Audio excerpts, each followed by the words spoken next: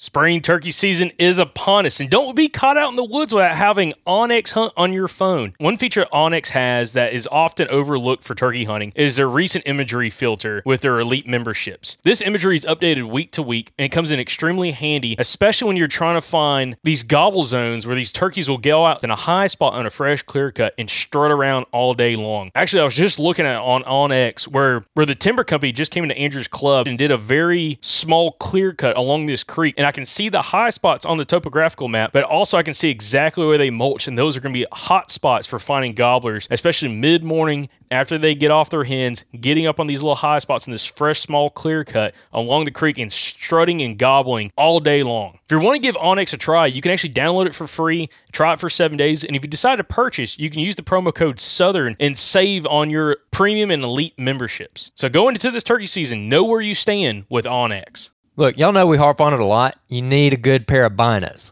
Yeah, I never hunted with binos until I was almost into my 20s. I never did it when I was a teenager or anything like that, or when I was a kid. We never had binos. And when I bought my first pair of Vortex binos, the first binos I ever purchased back in like 2015, it immediately made a huge difference for me, especially in the turkey woods. So give yourself the advantage of a good pair of binos this spring, whether you're looking for more of like an entry-level bino like the Vortex Diamondbacks or something really, really nice like the Razors. Vortex is going to have something for you, and hey, don't pay full price for it. Use our discount code at eurooptic.com. Use the code SGN10 to get a discount on any Vortex optics that you want to order. Again, that's eurooptic.com, code SGN10 to go get a discount on any Vortex product you order. If you live in the Gulf Coast region, you need to find yourself at the EcoWild Expo May 10th through the 12th in Mobile. It is the premier outdoor expo for the Gulf Coast region, and we're going to be there. We're going to have a booth. We're super excited about it. Can't wait to meet you guys that live down there. We absolutely love the Gulf Coast region, so to be a part of this show, we're super excited about. We're going to have past podcast guests there at our booth for you to talk to, guys who are relevant for your area, who you can talk to. You can pick their brain. You can joke with them, laugh with them, tell them your story, whatever you want to do. It's going to be an awesome time. We're already working on some past podcast guests, but hey, if you live in this area and you have a suggestion for someone you want to see at that show, write in and we'll see if we can get them. There's going to be all kinds of exhibitors at the show that are focused on hunting, fishing, conservation, and recreation. There's going to be activities for the whole family there. They got axe throwing, archery. They're going to have our podcast booth. And then for the kids, they got touch tanks, a honeybee exhibition, a raptor show, kids fishing tank, BB gun range, and a butterfly house. So you're going to love it. Your kids are going to love it. It's going to be an awesome time. So head on over to ecowildexpo.com to get more information on the show and to go ahead and grab your tickets. And hey, mark it on your calendar. May 10th through the 12th. Be there. We want to see you, and we're excited to talk to you. So we'll see you at the EcoWild Expo this May 10th through the 12th at the Mobile Convention Center in Mobile, Alabama. Ladies and gentlemen, boys and girls, once again, it is time for a Patreon giveaway. If you're a member of our Patreon, you are automatically entered in these giveaways. If you're not, sorry, you're not a part of it. But to join it, all you got to do is hit the link in this podcast description, and we got a link down there that'll bring you straight to our Patreon page. You can check out the different tiers and everything that we got on there. We got some videos and everything uploaded. We're planning on doing some Patreon lives here pretty soon. And this offseason, we're going to get back on the GPS stuff, and we're going to really hammer down on it. It's going to be fun. So appreciate everybody supporting us on Patreon right now. Y'all are making a huge difference. I mean, y'all are literally putting food on Jacob's table right now, so we really, really appreciate that. And so a way to say thank you is just these monthly giveaways. So I'm just going to go ahead and run down this list really fast. So we'll get started with Backwoods Grind Coffee. They got $25 worth of stuff.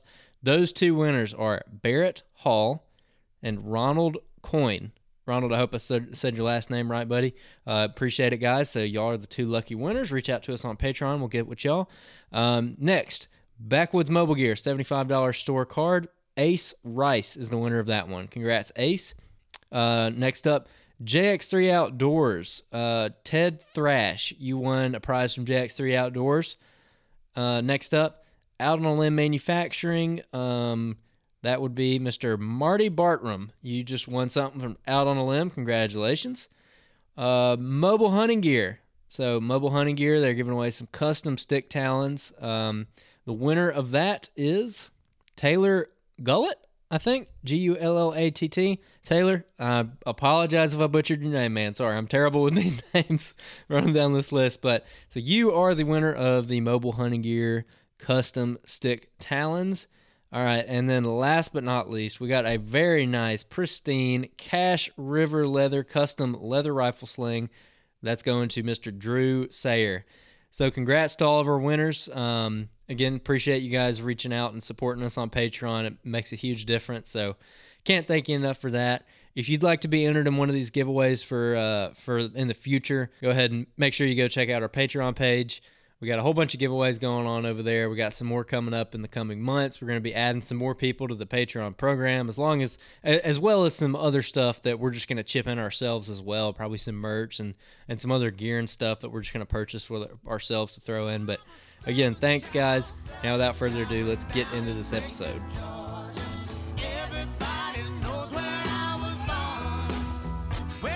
You're listening to the Southern Outdoorsman Podcast. Make sure you like and subscribe to the podcast. You can check us out on Facebook, Instagram, and YouTube. And if you'd like to support the show, you can go to patreon.com/The Southern Outdoorsman. Now let's get to the episode. Presented by Hunting Exchange, a marketplace for serious hunters by serious hunters. Welcome back, everybody, to another episode of the Southern Outdoorsman Podcast. Things are a little bit different this week.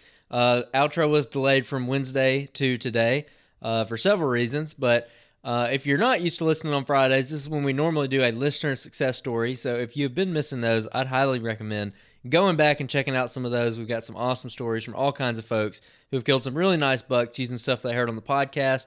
They're fun, entertaining, and also you can learn how to better apply the tactics. But today we are talking to none other than the Ginger Gunslinger, the Ginger Big Buck Slayer himself, who just killed a nice buck in Iowa. So Jacob, how are you doing? Oh, dude, Cloud nine. Doing great, man. 10 out of 10. 11 out of 10. We're doing great here. So we got a bunch of people in this virtual room. Some of y'all are in the same room. We also got the Killadilla, Michael Pike over here. Michael, how are you? I'm good, man. Just, coughing my head off. Yep, I heard that. Aren't we all? And then we got the Perry brothers. We got both of them. So, Michael, how are you? Great. Enjoying this Iowa life right now. Pretty amazing out here. Got my brother with me. Got him to take a little leave from the Army to come out here and help us scout and back up drag team. Matt, how are you doing? Doing outstanding. Loving this nice, cool weather. It's a little bit chilly up there. A little bit chilly for sure. That is. So today we're going to talk about, obviously, Jacob's buck. We're going to be talking about y'all's trip up there, kind of what y'all seen. And we got Michael on here to kind of talk about Michael's trip as well and talk about some of the differences between the two. Because, Michael, you went for the shotgun season, didn't you? Yeah, second shotgun. And that was what, early December? Yeah, I think the 11th through the 17th or 19th. I can't remember. Yeah, I think it ended the 19th. The 19th because the muzzleloader started the 20th. So. And so, Jacob, what about y'all's hunt? When did y'all's hunt start? Actually started December 20th and runs to January 10th. But we have not been up here for that full time. So we got up here. I got up here a day and a half or so before you guys got here. I got up here it was last Thursday. I can't even remember the date now, to be honest. I think you got here Wednesday and we got here Friday evening. So. Yep. So, but we've been up here for a little while. Been up here for, I guess tomorrow it'll be a week for me. But just kind of laugh half the hunt. Finally actually was able to time some pretty good weather.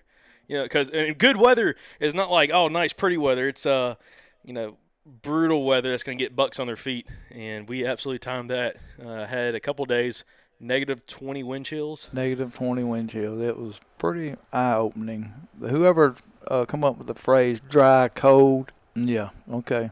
Dry, cold, my tail, it's dang cold. So, when you hit that 0, whatever, it's cold. I don't care if it's dry, wet, whatever, it's cold. Man. That's a big difference from what we experienced. We experienced record highs one day, 72. Wow. Well, that means that we had a high of 40 yesterday, I think. So that was the warm day. Yeah. So, yeah, and that's it. There will not be any more 40 while we're here. It's going to be high, I think 30-something one day. The rest of it's going to be, I think tomorrow's high is going to be 8. Yeah.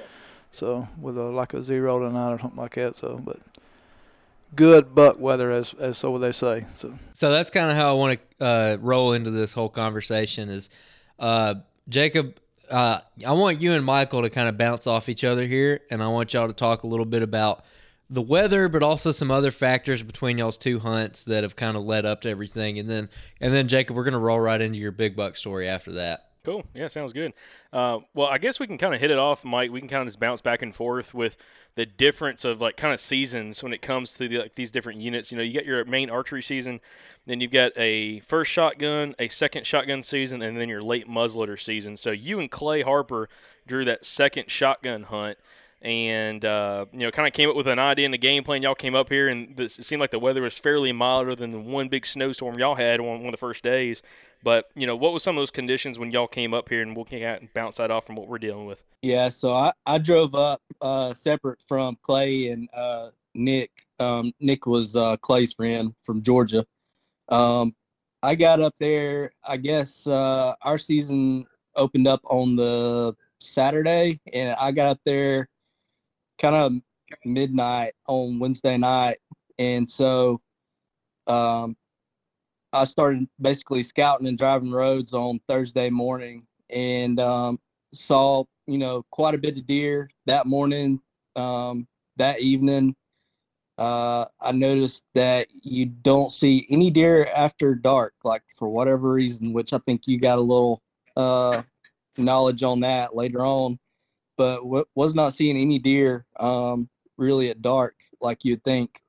Then we got the snow on Friday, and Friday, it really Thursday evening and Friday, I saw, God, I bet I saw like 60 deer just in the evening on Thursday, and then on Friday morning. Like, it was ridiculous the amount of deer moving. Especially before that front hit, like that Thursday evening. Like, I mean, there were just like groups of like 20 deer in the field. Like, it was crazy. It's unlike anything I'd ever seen before. But after that snow fell, each day it seemed like you saw less and less deer. And towards the end of the trip, I mean, really, unless you were in the woods, you really weren't seeing any deer. And as far as bucks, just maybe like 2 or 3 shooters the day of this, like before the snow got there, and then the next morning when the snow got there and fell, I saw some decent ones. But then after that, it's like your sightings basically plummeted. We would see bucks maybe about like 5 a.m. The last 3 days, I think each morning we saw deer moving like 5 a.m. And other than that, it was just a bunch of dinks. Yeah, and I guess another thing that's worth mentioning is the different habitat. I've come to realize Iowa is a lot more diverse than I thought it was. Just kind of previous, perspectives of just kind of assuming a lot of things. So a lot of these units, you have there's a lot of waterways in Iowa. We've come to realize, like small rivers and creek systems, and you got a lot of public land around those kind of waterways, and then you have some stuff that's up in more like hill country. And our unit, of course, has a little bit of both that. You got some, creek, river bottom stuff, and then you've got more hilly, almost more like kind of mountainous, topography. So you have a little mix of both, which is kind of interesting because you can kind of hit it from different angles. Now, I think from some of the information, Perry, that you got, along with Mike, I think you and Clay, had some people talking about, hey, maybe you need to try those hills first and see what the hills are doing. Some big bucks coming out of the hills and, kind of going from there. Which I think that's something that y'all focus a lot on at first, was like trying to figure out those hill units and trying to figure out, is there any, quality bucks here, but also what the hunting pressure is like, especially during that second shotgun hunt. Yeah. All the knowledge that I'd gotten from everybody else, which I'm a procrastinator when it comes to planning, especially on these out-of-state trips. So usually I'm last minute. Everything that we had heard was, to focus on the hills. And so we'd all kind of nailed down one unit. Everybody we'd talked to said that this one unit didn't get driven as much. And by driven, I mean people in groups, trying to drive deer. And so I went up there and hung several of Mr. Perry's cameras and, found deer bedding like where they're typically bed at. Really wasn't seeing the buck sign at all up in the hills. No matter where you went, like it just seemed like there wasn't a lot of sign there, compared to like, here back home or even in Missouri. Probably Missouri was the most buck sign I've ever seen, in certain areas.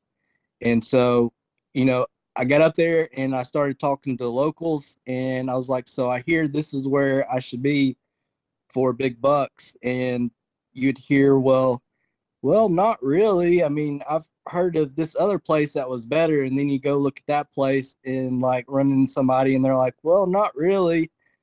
This other place is better. And it seemed like I was chasing around those mountains looking for, big bucks and big buck sign. And really, I just wasn't finding it. And then Clay decided, hey, why don't we go check out this river unit over here? And once we got down there, which was like the last 3 days, it was just covered up. There was deer everywhere. There was buck sign everywhere. But that's also like when we had those 72-degree like day. Like it warmed up a lot after that first snow. So like a majority of our trip was, I guess, average or above average.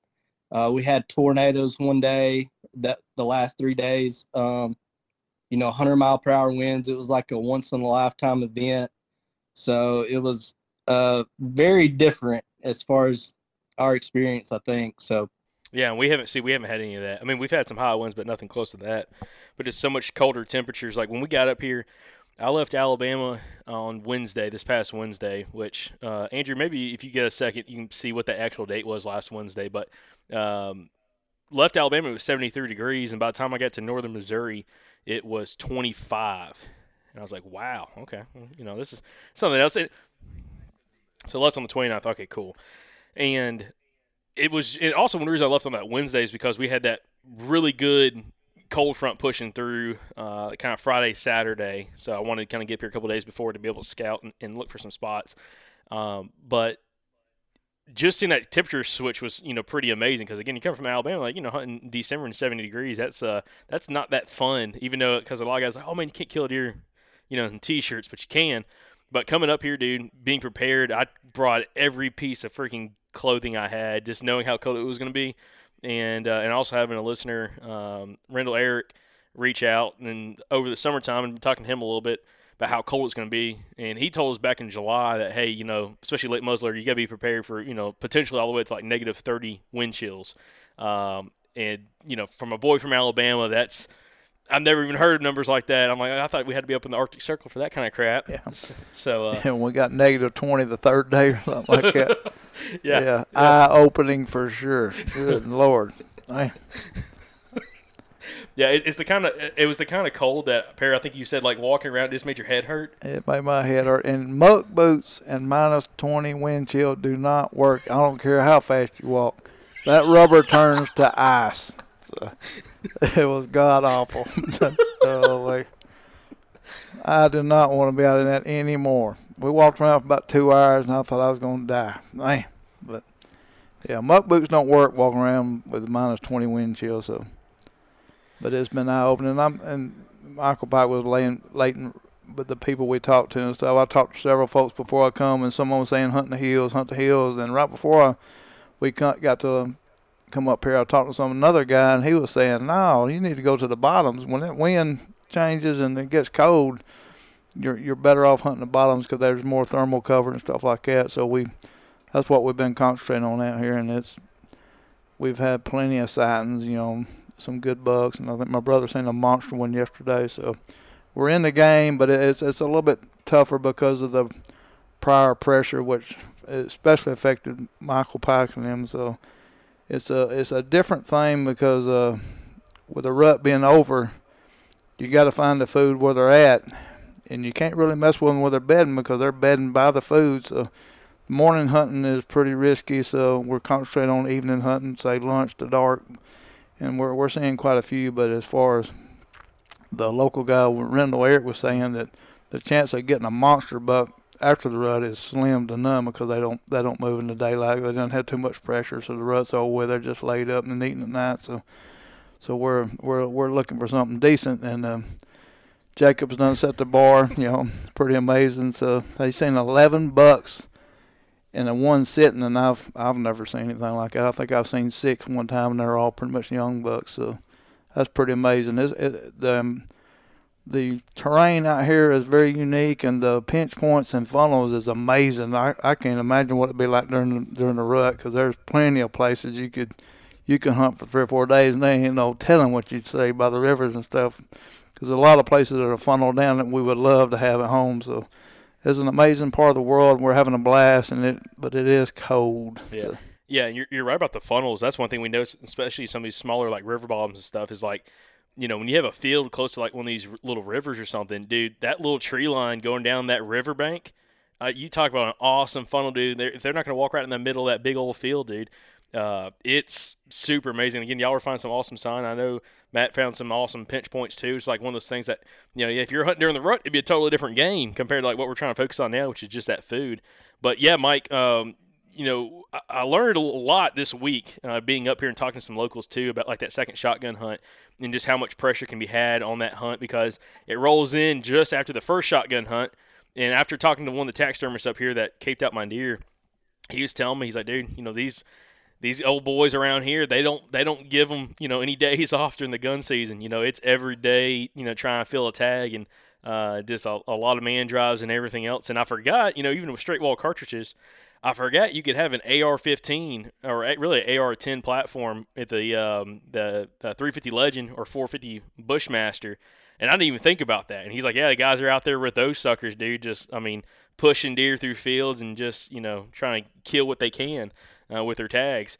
So, rolling into that second shotgun hunt, dude, that's a lot of pressure already on those deer that really kind of push them from out of their normal patterns for that time of the year, which is tough. Yeah, so I didn't know what when the first shotgun season actually ended, but after getting up there and looking at everything and talking to everybody, it ended 2 days before ours either started, or either maybe when I was scouting one day. Like, there was only like a 2-day gap, if I'm not mistaken.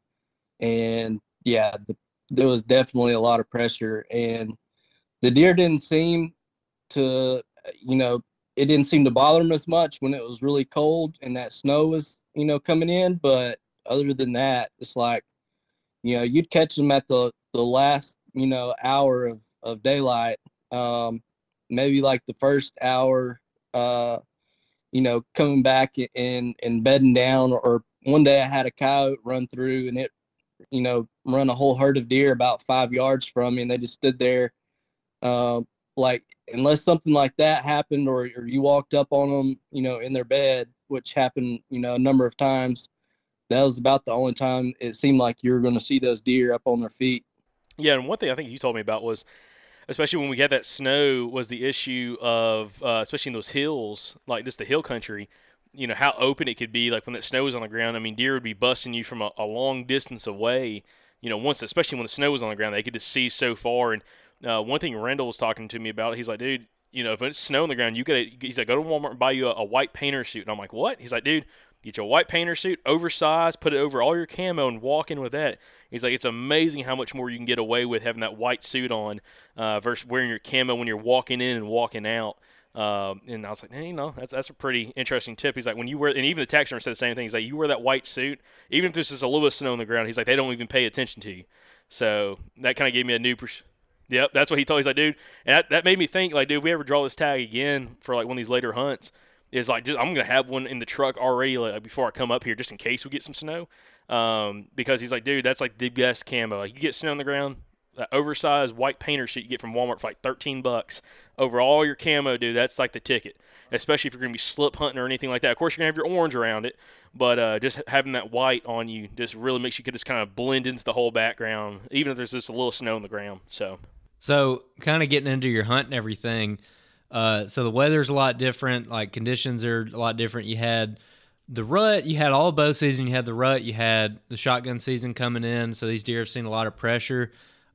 Jacob, what was some of your tactics kind of leading in? What were you doing when you hit the ground running, trying to find where you were going to find a buck that not only survived, but one that's coming out in daylight to a food source? Yeah, and I'll say this, a lot of these zones out here, depending on what zone you get drawn for, are pretty good size. I mean, there's really not that many small zones that I've seen in Iowa. And our zone is, just like that. I mean, it's got, you get pretty good amount of ground that you can cover. And Michael, you and Clay were kind of focused on one portion of it, kind of towards like the northern end of the zone, and had y'all's experience. And I was like, man, y'all had tons of pins and tons of places y'all been to, but I was like, man, there's stuff more southern in the southern part of the zone that's like, man, y'all don't even look at this. I'm like, I really want to check some of that stuff out, and if it doesn't look good, then maybe I'll go north to kind of some of the spots that y'all had already looked at. So that was kind of my first thing. And to be honest, I was telling Perry this. I came into this hunt like very just happy-go-lucky, as in just like not a lot of pressure. If we shoot a deer, great. I'm not trying to come up here to shoot an absolute giant or anything like that. I just want to have a fun time and have fun. If we get opportunities, we get opportunities. If we don't have opportunities, it's just a good experience. And I kind of really didn't even look at the maps until I was in Missouri driving up, and I started seeing a couple spots in our zone. And I decided, when I was in Missouri, I was like, okay, in a couple hours when we start working our way up into the zone, I'll try to figure out, where I want to get to and where some of those first places we want to stop at once we kind of get up to our, our hunting area. And there was a couple areas I just saw right at the map. I was like, man, these look really good. And both of them were just kind of in and around some of those little river systems and everything. One, again, was a little river system and had some – it looked like on the maps a bunch of like marsh and a couple fields in and around the marsh. So I decided that was one of the first places to stop to. Got there and got up here around 2-3 o'clock in the afternoon and just threw all my gear on, took the muzzleloader with me just in case, ran in there real quick to check one of these fields, and it was kind of back in there, back off the side of the swamp.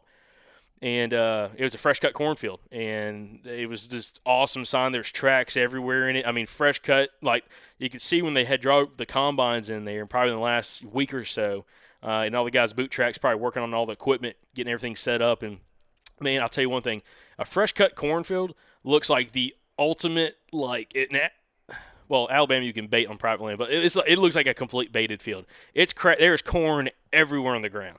Like just everywhere. It's like golden nuggets, okay? And that was exactly what it looked like, and there's just deer tracks everywhere. There were some good rubs. And I was like, okay, this is definitely a spot I think we could kill one. So it was a pretty good-sized field, about 500, 600, 700 yards long, running down the side of the river. So I was like, man, this looks good. So marked that spot. I felt real confident with it because, especially with the cold front coming in, just how the bucks, presumably were bedding in that area, in and around that swamp, that marsh, with all these other deer coming into that field. It would just work so well with that front that was going to be pushing through. So backed out and then went to another spot I decided to check, which is another, little river spot, and hiked back in and was kind of figuring out, if there was still any ag still standing, trying to find some standing corn, standing beans, anything like that, and was able to hike back a little bit, had the muzzleloader with me. I was like, hey, I'm just going to go back there. It looks like there's a couple fields kind of on the back part of this little unit, and, I might just set up and just see what it looks like, just kind of as an observation hunt. Got back there, and there was a little cut bean field, a small cut corn field that I could see. Got set up on this little wood line just to watch, and there was tracks all back in there. And about, 30 minutes to dark, right before the sun, or maybe about 40 minutes before dark, right before sun started setting, I was like, you know what? I'm going to get up because it looks really far away. It looks like there's some corn back there. And it was quite a good distance on that piece of public. So I was like, I'm going to get up. I'm just going to slip down this edge. There's some CRP back in there, and I was going to slip down the edge of the CRP and just kind of ease over there and just see what it is. And I did that, and as I was slipping down, I had a doe pop out at the end of this little bean field, and come to find it was corn down there. It was a fresh cut cornfield, and she was going into the cut cornfield to go feed. And I was like, okay, cool. Kept slipping down, got within about 200 yards of the cornfield, threw my binos up, and I could see more deer out in the cornfield. And again, it's another just one of these little fields tucked up right against a little river system right there. And I could see, I think it was like 5 deer. I couldn't make out buck or does because they were at a pretty good distance from me, and it was getting down to pretty much last light.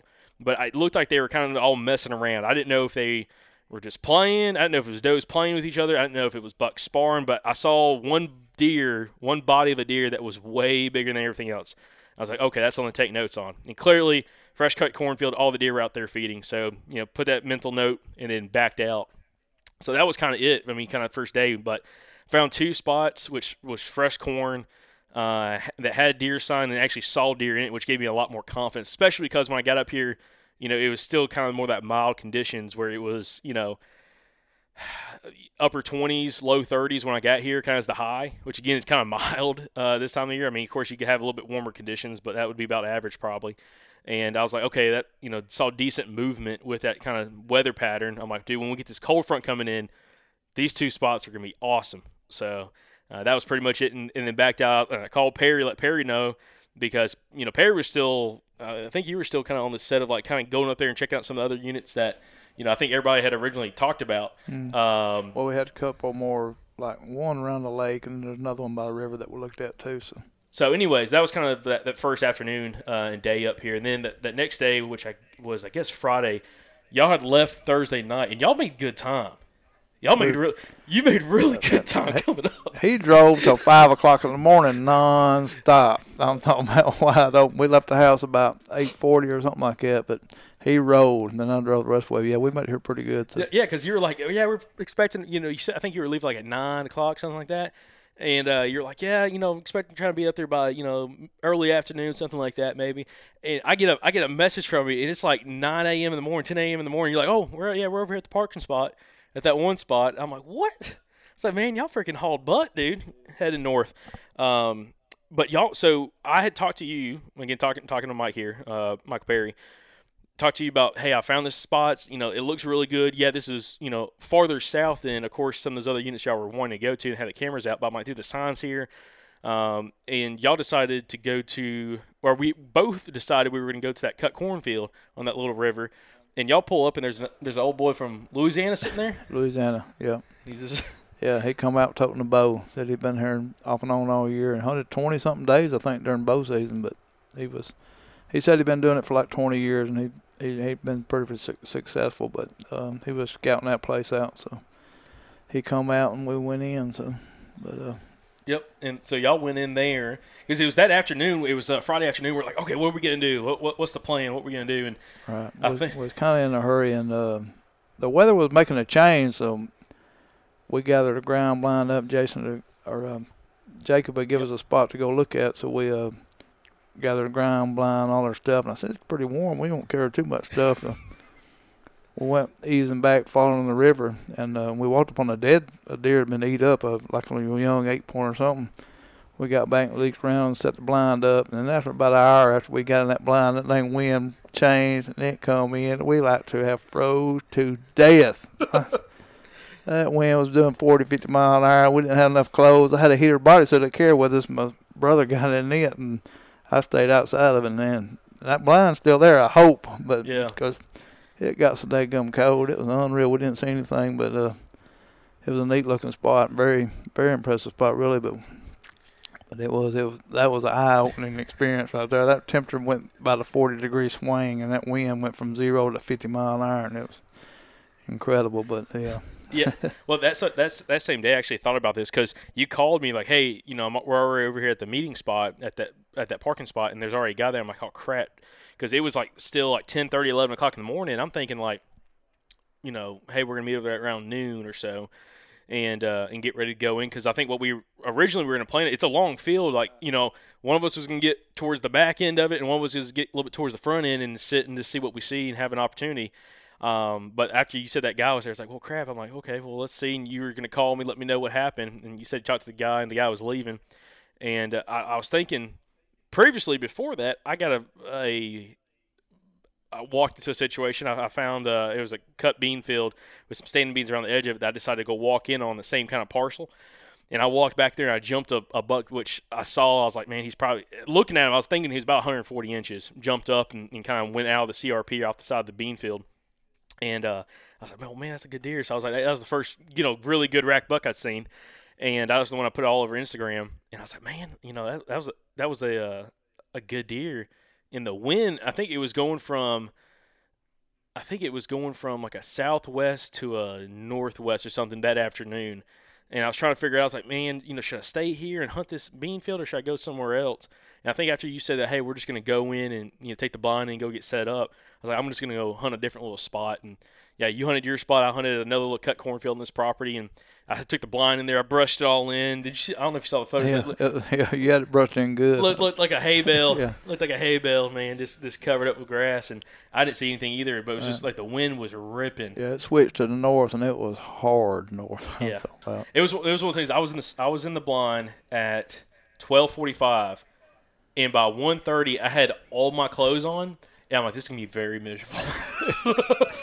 It was rough because it doesn't get dark out here until like legal light's not until like 5:45. 5:45, yeah. So I mean, it's not like Alabama where like at 5 o'clock you're like wrapping it up, dude. It's a lot longer period, and it doesn't get light out here until like 7:30. 7 something. So it's kind of it's different, but. So you went out there. You both found some fields. You kind of were scouting out these cut cornfields, and you kind of found a pattern on it. So you were seeing deer in these river units close to this good CRP cover, or close to marshes, or just any kind of good stuff that could be considered thermal cover. And then specifically on those cut cornfields, especially. So kind of where did you go from there? I mean, were you still just kind of hopping around field to field, or were you starting to kind of settle into a spot? For me, I know one thing that I was doing after the second day, which is Friday, when I was up here, and we were both hunting different spots Friday afternoon, that high wind started pushing in because that big front was pushing in Friday night going into Saturday. I was texting people. I was like, hey, I was trying to figure out any local I knew get a hold of, or anybody that was kind of familiar with that kind of habitat. Because what I was worried about, we were predicted to get up to 10 inches of snow, at least where I was at. And I was talking to some people. I'm like, man, if there's deer in this CRP, which clearly there were, in this thicker, taller grasses, are they going to still be there when that snow and high wind comes, or are they going to move back to some timber? And everybody I talked to was like, no, they're going to be in the CRP, no matter the conditions. That's the best thermal cover. It's going to be blocking the most amount of wind, by far the best setup period. That was the case. So that was one thing I was kind of worried about was, are they going to shift, based off, the weather patterns and everything. And everybody's like, no, they're going to hold tight. Also, a couple other things I was asking some people, trying to figure some stuff out. And Rendell Eric was definitely a big part with this. I was asking him, how close potentially are these bucks going to be towards this food? And he was saying, normally within a couple hundred yards, they're going to be as close as they can, kind of bedded more like does, so that, right around last light, they can slip out there real easy and start feeding. And also kind of figuring out with him, just wondering, I was asking him a ton of questions about, are they using wind to their advantage coming out to food in late season? He's like, not really. They're bedding with some kind of potential wind advantage, or circling, J-hooking into their bed with some wind. But when they come out to the food source, they're just coming out to the food source no matter the condition. So if it does a 180 switch, they're still going to be in there and coming out to that food. So that gave me a lot more confidence, too, knowing that, hey, where we were hunting, some of the spots I was finding a lot of deer, it's got the CRP, which is great, and then also had still, some really good food sources. Fresh cut bean field with some standing beans, and then fresh cut cornfield in the back.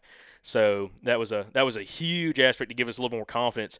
And then Saturday rolls in, and that's, I think, when I was sleeping in the truck. By the way, I was in the old Dollar General Inn and Suites in the old front seat, the old Tundra, and I was sitting out there, dude, Friday night cooking. Yeah, Friday night cooking my food on the little gas grill in the back, a little propane grill, freezing my freaking butt off, dude. I had one of the workers come out from Dollar General. They're like, you good out here? I'm like, yeah, man, just cooking dinner. And they're like, you're crazy. Man, it was winds ripping, dude. I can't even keep the skillet warm. I can't even let the skillet get hot, dude. I was cooking hamburgers, and they were just in there like barely simmering, dude. I mean, it was cranked all the way up, and the wind was like, whoo, it was crazy. But yeah, we're dealing with that. And then Saturday comes, and the snow didn't come. Not like it was predicted. I woke up and it was like 7:45, 8 o'clock in the morning, and there was like just a light dusting on the ground. And I kind of hung around town not knowing what to expect, and I think we got maybe a total of 3 inches maybe down there. But the winds were blowing so hard all day long. I mean, it blowing 30, 40 miles an hour. It looked like you were in a freaking blizzard. Not because it was still snowing, but the snow was powdery on the ground. That wind picked up, and it was blowing snow sideways, dude. And there were snow drifts and everything on the roads, ice. It was slick, so it made for an interesting time. But I didn't hunt Saturday. I know y'all kind of got out a little bit. We got out. That was our second day here, and that was the rough day. That was god-awful. So it was terrible, that wind, that snow blowing. It was cold. We jumped up a little old deer, and it was mad at us for getting it up. It looked at it like, what are you doing, crazy? It had snow on its back, and it laid down, bedded up. But anyway, that day was rough. So, but and like Jake was saying, that CRP and the food, that's the two main keys right there as far as the hunting this time of year is what it looks like. So if you can find the CRP and find the food they're hitting, the problem is where they're coming out of it at or they're bedding it at, because they've got multiple beds, I'm sure. So it's trying to just staying with it right now. So. Yep, absolutely.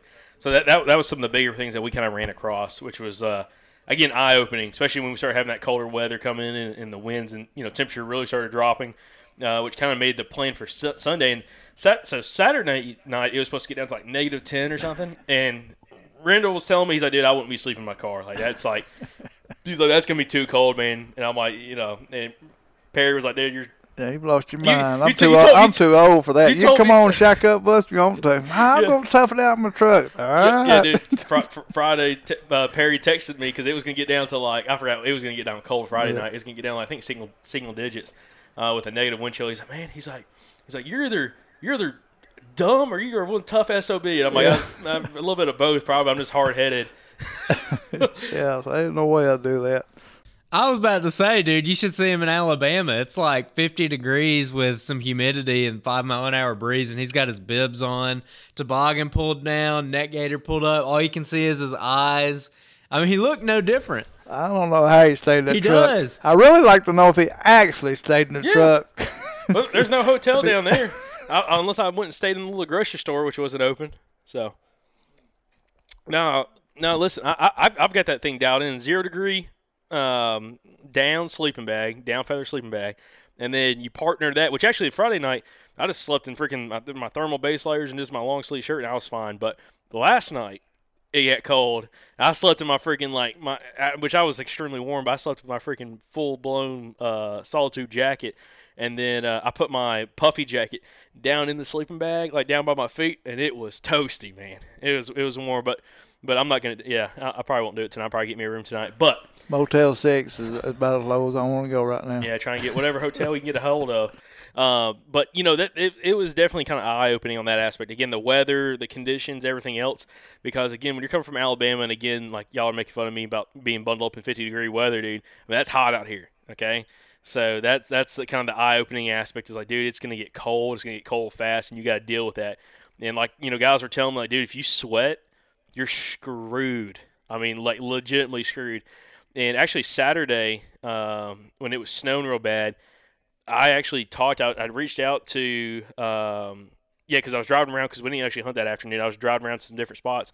And I got on the phone with Rendell Eric, and I was asking him a bunch of different questions, like I was talking about. Where they, are they going to be in the CRP, you think? Or, back up into somewhere that's timber? And I was asking some questions about that. And, it's going to be real cold Sunday, like single digits throughout the day with a negative wind chill. And he's like, man, you just need to borrow my, he's like, I got a bodysuit you can use, and you can just borrow it and hunt with that. I'm like, if you're serious, I will drive a long ways to go pick it up.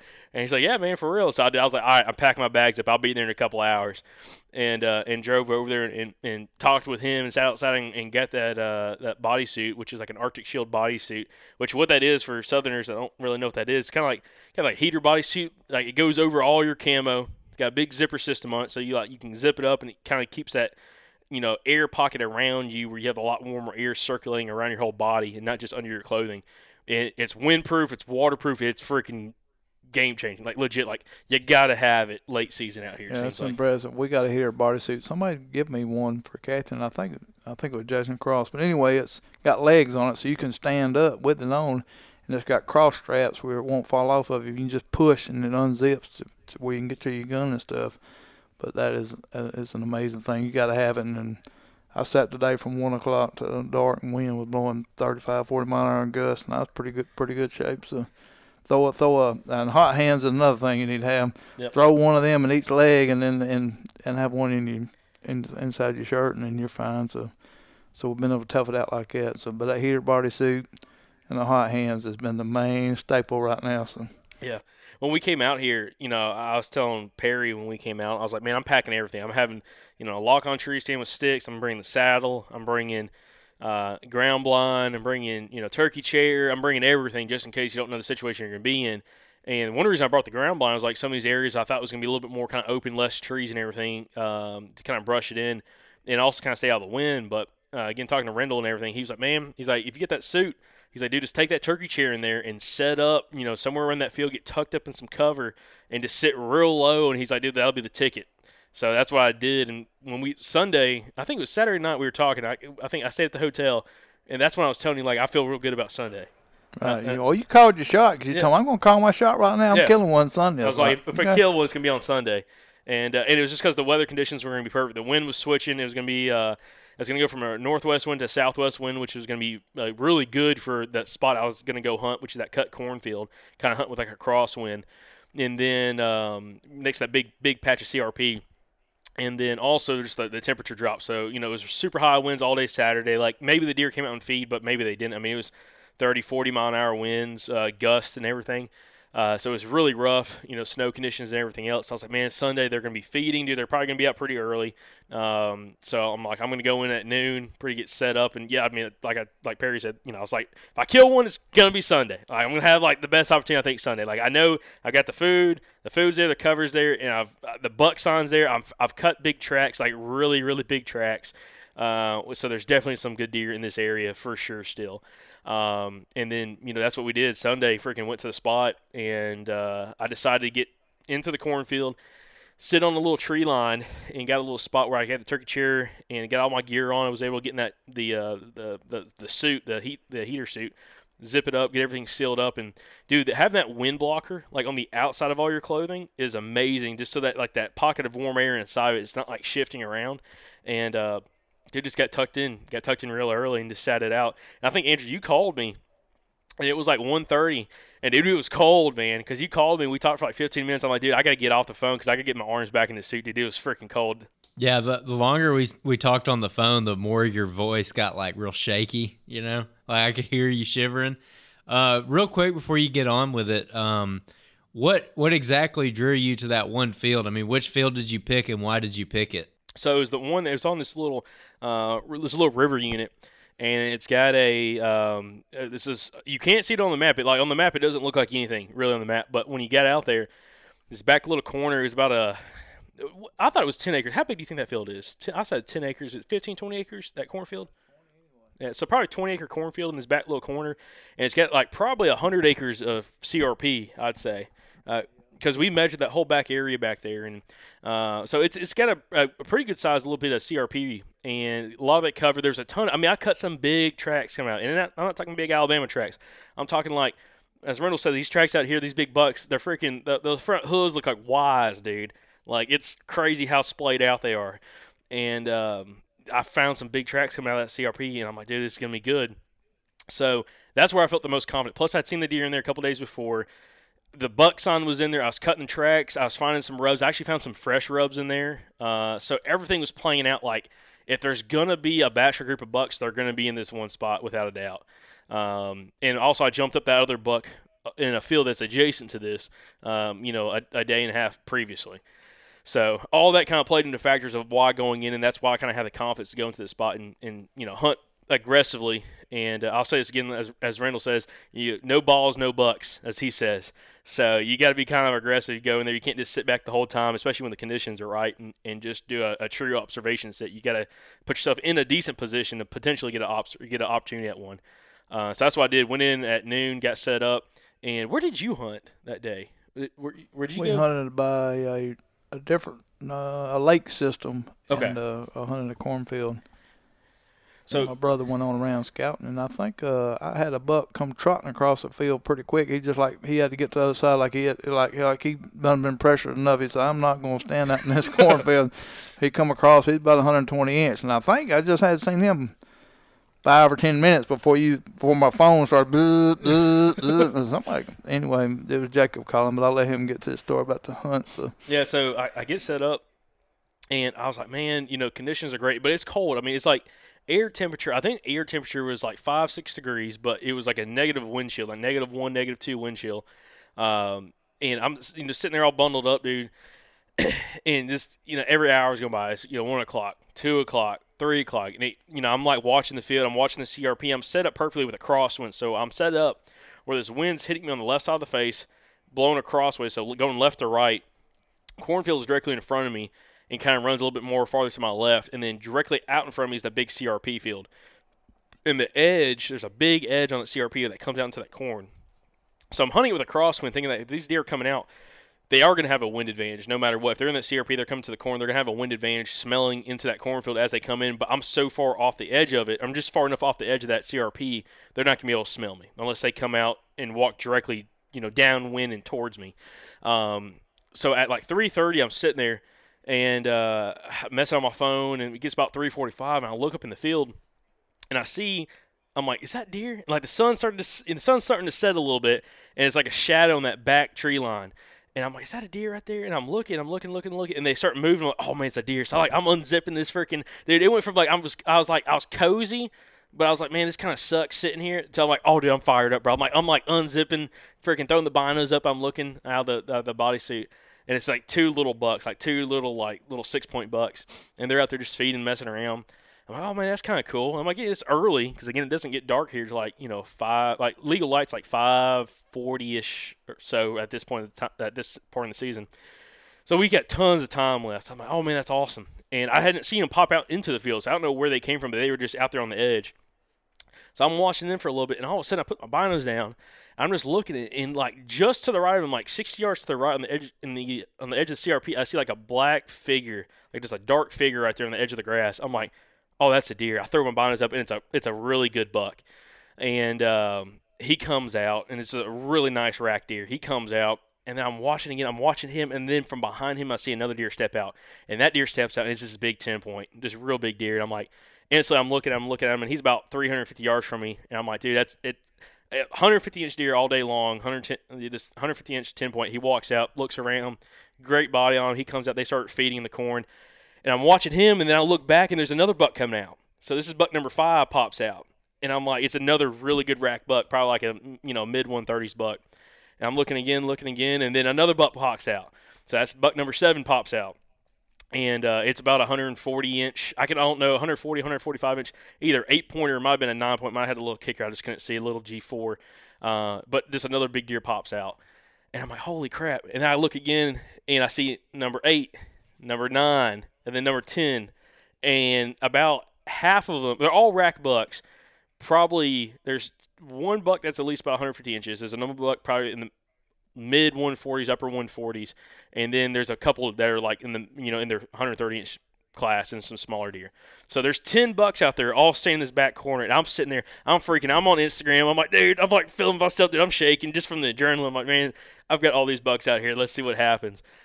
And I put my phone up, and they're just out there feeding, and they're too far from me. It's a black powder, so like my comfort range with my muzzler is like 200 yards and in. So I'm like, but they're feeding out towards the middle of the field, towards me, which is going to put them in range. So I'm like, okay, it's we're good. Let's stay calm. We got plenty of time. And then I look over to my right a little bit, and I see some more deer popping out. And it's 4 does, all in line. They're about 225, 250 yards from me. They're walking out. They get right to the edge of that cornfield. And they start looking up, and they start looking to the back corner, which is directly off to my left. And I can't really see that back corner. They're looking way back over there. And they kind of get all antsy. They're looking back there, and they're kind of like bobbing their head a little bit. And then they kind of turn, and they start bounding off back into the CRP. I'm like, what the heck was that? And then I flip over to the bucks, and the bucks look over there to that back corner, and they do the same thing. And I'm like, holy crap, dude. I'm like, and I'm thinking there's a hunter. Like, there's got to be a hunter. And I'm looking over there. I can't see anybody. Plus, a hunter really can't get to that spot unless he can swim. And I don't think anybody's swimming to get to that spot. So I was like, it's got to be a coyote or something like that. And it's upwind of them. It's got to be a coyote, something like that just spooked them. And all these bucks, all 10 of them, they just go trotting back into the CRP. And my hopes and dreams are crushed. So I'm sitting there on my phone, and I'm looking at the time and everything. And it's probably, this all probably has happened about 4 o'clock or so. And about 10 minutes goes by. And I'm just sitting there looking at the CRP. And all of a sudden, my peripheral off to my left, I see movement, and I see a deer running, kind of like trotting towards me. I'm like, what? And I'll turn over, I'll look at it, and all I see is this buck, and he's trotting towards me, and kind of like coming, like quartering past me, like coming across my face at about 100, 120 yards. And I'm like, oh man, that's a good deer. And I throw my binos up on him, and he like stops for a second and looks back, and I see how wide he is, and I see his tines. I'm like, oh, that's a shooter, like without a doubt. So I throw the binos down, grab the muzzleloader, pull the muzzleloader up, and I'm sitting in a spot where I'm like tucked up against this cottonwood tree, and I got some vines around me. I'm all tucked into it, and then right in front of me, about 3 or 4 yards in front of me, is like this kind of shrubby bush, and it's got a bunch of different like vine stuff growing off of it. And I originally, before when I sat down, I broke some of that stuff down so I could kind of see over the top of it. Well, when he's trotting, he's like, my gun, even though I'm sitting up, I'm in a turkey chair, so I'm real low to the ground. I can't really see him without looking through some of this stuff. So I was like being real patient, not trying to force a shot, and make sure that he cleared all this cover in front of me before I, got an opportunity. Well, he stopped for a little bit and was looking around. He was kind of looking back, and he was just, again, trotting. He wasn't like full out running. And he keeps going. He keeps going left to right, so he keeps going across in front of me. And finally, he gets out in the open. And by this time, I got the hammer back, and I'm trying to get him to stop me. I'm doing the old the old Bama jammer, freaking trying to stop him. And he just won't stop, dude. He's still just kind of trotting. So I'm like, all right, I'm just going to lead him. So I freaking led just right in front of his shoulder, right in front of his neck, and just squeezed off, boom. And the second I squeezed the shot off, I was like, oh, crap, I held too far forward. Because he wasn't moving very fast at all. I mean, he was just like this. He wasn't walking. He was like, I'd say he was power walking for a deer, just kind of like a light trot. Well, when I shot that sound, that thud sound is the echo of that bullet hit, and he just rolled. It hit him, he dropped, he rolled, and he did not get back up. But I'm frantic. I see him go down, and I'm thinking that black bear that I shot back in October with a muzzleloader. Right, hit it high, shot down into it, and it broke its spine, but it was still, trying to get up and run off. So I'm frantic. I'm trying to find my freaking speed loader to try to reload another round. So I'm like, I'm jumping out of this freaking suit, trying to load my muzzleloader, keeping an eye out there in the field, making sure he doesn't jump back up. I'm reloading the shell. I'm reloading the bullet down in there, freaking out because I'm like, dude, this deer's not getting away. Like, it's not about to jump up and run off. Because that's all was in my head was like, this deer is about to jump up and just run into the CRP and be gone forever. Okay, that's what was going through my mind. So I get it reloaded. I put a new primer in, and I'm running out there. While I'm running out there, all the adrenaline's just flowing. I forgot that I've got my freaking Arctic Shield boot covers on, my booties. And I don't know if you've ever ran in those, dude. It's like a newborn calf, bro. Like, you're just wobbling, bro. Like, it ain't stable, dude. You're slipping and sliding. It's icy and snowy. I can dude. picture this so well, dude. It'd be like, listen. I'm gonna put this out there right now. I've never worn heels, dude. But dude, if you were gonna wear heels for the first time, that's what it was like, dude. You're freaking falling over, dude. Freaking knees are buckling. And I run out there. The way I imagine it is you trying to climb up that telephone pole that time when me, Tyler, and Andrew were watching you. He's trying to use the aider. And you're trying to use that aider, and you go sideways, like, just in a split second, you're gone. That was about what it was like running out there. I mean, I was like, man, what's wrong with my legs, dude? I thought my legs were cold or something. They're just like numb. I didn't realize I had the booty still on until I get to the deer. But I get out there, and there's a little rise in the field. And he went down just past that rise. I'm like, man, where's this deer at? I got the gun up. I'm like easing over there. I peek up and I see his main beam like coming up over the rise. I was like, oh crap, okay, he's down. And I'm like, did I freak out? That's when I called you, Andrew. Yeah, I'm like, dude, I'm freaking out on the phone. I mean, Andrew, you could probably talk about it. I kind of forgot what I said, but I was like, I know I was freaking out for real. I wish I probably could have filmed myself in the reaction. But I got the live view.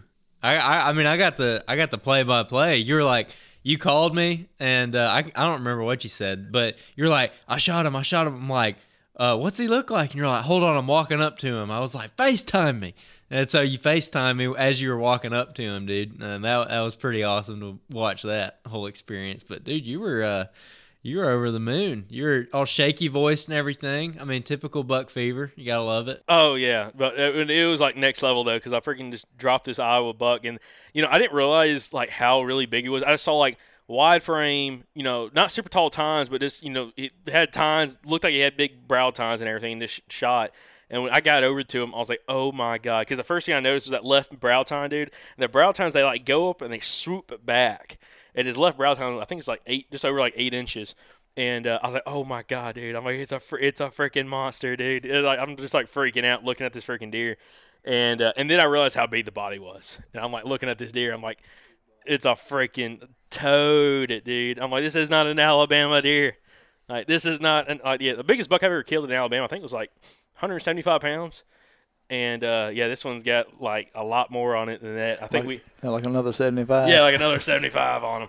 So, but I was freaking out, just sitting there, sitting there at the old deer, looking at him, and I was like in awe, just like looking at this. I'm like, dude, it happened that quickly. Just like buck came out, shot opportunity, executed the shot, and hit him. And after later on, I'm real bad about when I shoot a deer. I'm real bad about looking at the deer. Like I just know he's down. That's all that matters. Like just as long as he's dead, we're cool. I'm not looking at points really. I'm just kind of eyeballing. I'm like, okay, I'm not looking real hard. I'm like, okay, he's a good buck. He's down. Now what do we need to do? How do we get him out of here? So I'm like calling everybody. I'm calling Perry. I'm calling everybody, my brothers, everybody, just letting them know kill a deer. And I'm like, oh crap, now we got to get him out of here, dude. And I'm like, y'all are freaking, about an hour plus away from me. And I'm like, dude, I don't have a game cart. And you know what? I was kind of dumb because I'm like, this is a late season hunt. And, they always talk about, like, you can shoot a buck. That's like a shed buck out here. The antlers falling off. I go to grab his antler. I start pulling on it, trying to drag him. And I'm like, what the hell am I doing, dude? I'm going to pop an antler off. That's what I was saying on the phone. You're like, well, I'm about to start dragging him. I'm like, don't pop his antlers off. Because, I've already seen a bunch of pictures from the Midwest of guys finding sheds or guys getting trail camera pictures of bucks that have already shed. So I was like, careful with them now. You don't want to pop one of those bad boys off. Not like the taxidermist couldn't fix it, but still, It's like, so I got him right now in the video for us. But, like, dude, when I saw that GT right there, I was like, oh, my God, because he was sitting like this when I walked up on him. He was, like, sitting like that. And the G2 or Browtown? Browtown. I'm losing it right now. I'm excited. I'm looking at it. He's so excited. My phone started going off, and I said, dang, that's Jacob calling. I said, hey, I just killed a big deer. I ain't got no cart. I said, you going to leave him? Yeah, I appreciate it. I said, I'll get my brother, and we'll start heading away. All right, I'll come back. And later on, I wish I could have said, I wish I could have videoed it because it's 0, -4, whatever. This guy's got his arm sleeves pulled up, naked skin, barehanded. And it was amazing. He's so good. He was so happy, but it was cool. I couldn't sleep that night. I'm not gonna lie. I got home, dude. I slept terrible because I couldn't fall asleep. Oh man. We get back to I actually went to the hotel that night because it was like real cold. But yeah, shoot him. I call everybody. I'm like, oh, dude, well, we got to do something. So I called Rendell Eric, too. I was like, man, hey, I just shot one. I sent him the photo. He's like, oh, man, that's awesome. He's like, hey, do you want me to come out in there and help you get him out? I'm like, dude, if you're willing, that'd be awesome. I know it's a freaking long drive, but, dude, if you'd be willing, that'd be absolutely fantastic. So he drove down. The old Perry brothers, old Perry Squared over here, they drove down, too, to help me get him out. And, dude, I was worried about coyotes. Man, there were so many coyotes over there. So, like, I'm like, I was talking to Andrew, I might have talked to you. I was talking to Reynold, too. He's like, man, just put your jacket over the top of it. So I put that jacket and just, like, put my jacket and bibs and everything on it and just kind of covered up the deer and everything, keep coyotes off, and walked out and got back to the truck and everything, just sitting chilling, plugging the phone. Another thing I realized while I was out there, my phone had originally been in my chest pocket, like, the whole time. And after I shot the deer, I was, like, on the phone with everybody. When I got my phone out, it was like 65% battery. In 20 minutes, it went down to 10% battery because that's how cold it was, like with the windshield and everything. My phone, it was like glitching. Like you try to open up one screen and go to another screen, and normally like on an iPhone, it's like real quick. It would like go slow motion, go from one screen to another screen. It was like, it's like, it does not like this weather. And I'm like, yeah, probably need to get back to the truck. But yeah, the whole cavalry showed up, dude. We went back in. It was like, I think -4 when we left the truck. And then when we get back to the truck, it was -7. I had freaking icicles in my beard. And, it was kind of dumb because I did take all my clothes off. He didn't have a dang stitch of clothes. I thought he was going to get naked before we got to the truck because every time we stopped, he'd take something off. He gutted the deer with his sleeves pulled up to his elbows, and it's cold as all get out. He's had no gloves on. I think that son ain't going to live before we get back. But he was so excited. It was cool. I'm glad he was there, but he was excited. But it was daggum cold. Yeah, it was a lot of adrenaline because now looking back at it, I'm like, that was really dumb. Because that dude, at one point, I walked in with bibs and like a hoodie and everything, and because I know I had my jacket in there. But when I get in there, dude, I take my bibs off. Man, I'm freaking hot, dude. So I take my bibs off, and we take some photos and everything, and start coming back out. And dude, we should have got the freaking jet sled or whatever. Rendell was like, man, I'll bring the sled out. I'm like, no, I think the game cart would be fine. It's flat, like it's not too bad.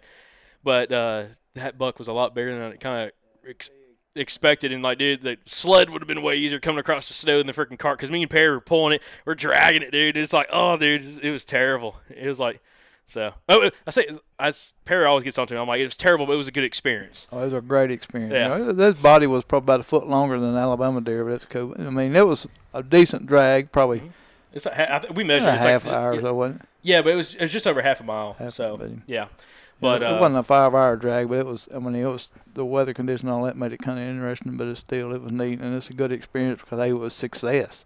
That kind of success you like. You don't worry about the drag. We got to worry about getting them flat first. But yeah, talk about that. You've been telling me that the whole weekend. And he's like, because we're like, man, you kill one in here, man. It'd be terrible getting them out. And you're like, dude, you got to get them flat first. Get them flat first. We'll get them out. Yeah.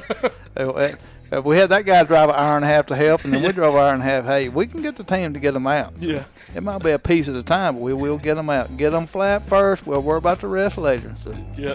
Then you can pick your mound out and all that. Get them flat first. Houndstooth Game Call's Dixie Hen Slate was just voted the overall best turkey call by Field and Stream Outdoors, and trust me, it's super easy to run and be extremely dynamic when you're in the turkey woods. Now, we've mentioned a couple of these calls in the past, like the Spur Master and the Success Call in a past episode with both Gary Vines and Lyle Gilbert of Houndstooth Game Calls. And it was funny enough, y'all actually bought every Spur Master call and Success Call they had. Now, pay attention to their website. They're going to have some more come up in stock in the next few days. So when they come available, make sure you get one if you did not purchase one before they sold out last time. Both the Spur Master and the Success Call are fantastic for hunting high-pressure turkeys, whether you're on a hunting club where you have a lot of other members hunting those same turkeys, or if you're on public land. Again, both of those calls will make you sound a little bit different from everybody else and be a lot more subtle in your calling technique and be able to really help close those distance with those gobblers. So if you want to give Houndstooth Game Calls a try, go to houndstoothgamecalls.com, use the promo code SOP24. Again, promo code SOP24 for 15% off houndstoothgamecalls.com. But that was a huge point, dude. We got him out, dude, and we gutted him. And again, I didn't realize, I mean, I knew he was a really big body deer, but I didn't really realize until I'm sitting there next to him and we're taking photos, I can kind of like see how truly big the buck was, like body wise.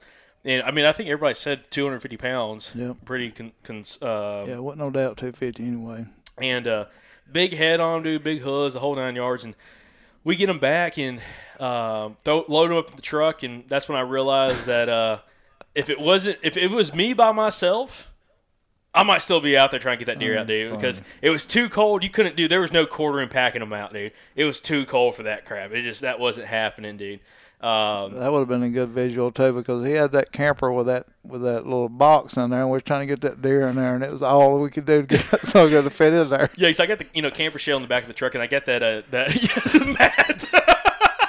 And then I got the deck system. So you only have it's like 22 inches of space, or like 24 inches of space from the top of the deck system to the top of the actual. Actually, it's probably bigger than that. But anyways, you got like a decent little distance between the deck system and the top of the camper shell. Well, most times if you just have a regular truck, you have somebody up in the truck, grab by the antlers, you pull them up. You can't do that when you got a camper shell, because you got the top gate and everything's hitting you in the back of the head, so like you're all hunched over. And then you get them on the back of the tailgate, and you got to get them up another 10 inches onto the deck system. And then you got to crawl in the back of the truck, like in the bed, and like bear hug the deer with the other 3 guys pushing the butt end of it while you're trying to drag it up into the back of the truck, dude. I mean, that was worth the video enough. Yeah, that would have been a good tutorial video, because it was funny. Hogs are not like Alabama hogs. The sucker took up the whole back. It was like the tailgate of a Toyota. Just his back leg. Yeah, he was he was big enough when you got him in the back of the truck. Like, he was curled. He was like curled all the way up to the front of the bed and out the back of the bed and everything. It was a pain, dude. Yeah. But it was one of those things like, dude, if it was just me by myself, I don't know. It was a unique experience. It was very well worth it. But the deer here they're definitely built different than ours. Their bodies, their bone structure, the legs longer, bigger, bodies longer. Dude, the rib bones are so much bigger. Like when I broke them down the next day and Kate's them out and just deboned all the meat. And I'm looking at the bone structure of this deer, and yeah, the legs everything's longer on them and just bigger, but the ribs is what I noticed was huge. Like my ribs, like the buck I killed back in December, I think it was December 17th on some public land in Alabama. That 5.5-year-old, he was 160 pounds, and I deboned him, kind of was messing with him and saw his ribs, and if you process enough deer yourself and kind of see the deer, you can kind of get an idea. The bone of the buck's rib up here was literally looked like a beef calf, or like a beef rib. I mean, just thick, dude. And it made me think, I'm like, dude, you're shooting one of these deer up here with your broadhead, man. You better be packing a punch, dude, because I mean, it's like they got some serious guards up here on the backside of their shoulder. But just everything was bigger on it, dude. The head was huge, and actually, when we took it to the taxidermist, not to jump too far ahead, to have it caped off the head for me, because I was too worried about screwing that up. He did the nose to eye measurement, and it was right at like an 8 inches or 8 1/4 or 8 1/8 inch from the corner of his front of the eye to the tip of the nose, which is like it's really big skull. I think a mature buck's like anything from like 7, well, depending on where you're at, but like up here, I think they were saying anything from like 7 1/4 inches, 7 2/8, all the way up to 7 4/8 inches. Is like a really good mature buck. So he was a lot bigger skull than even some of the common like mature deer. And I think we aged them like anywhere between 4.5 to 5.5 years old. So, but yeah, dude, it was a crazy experience getting back in the truck. Yeah, he's a very respectable buck. Yep, very nice. And he he was a warrior too, because he broke up a little bit, so he'd been fighting. Yeah, broke up a little bit, and dude, he had scars. He had a puncture wound right below his I think it's his left eye.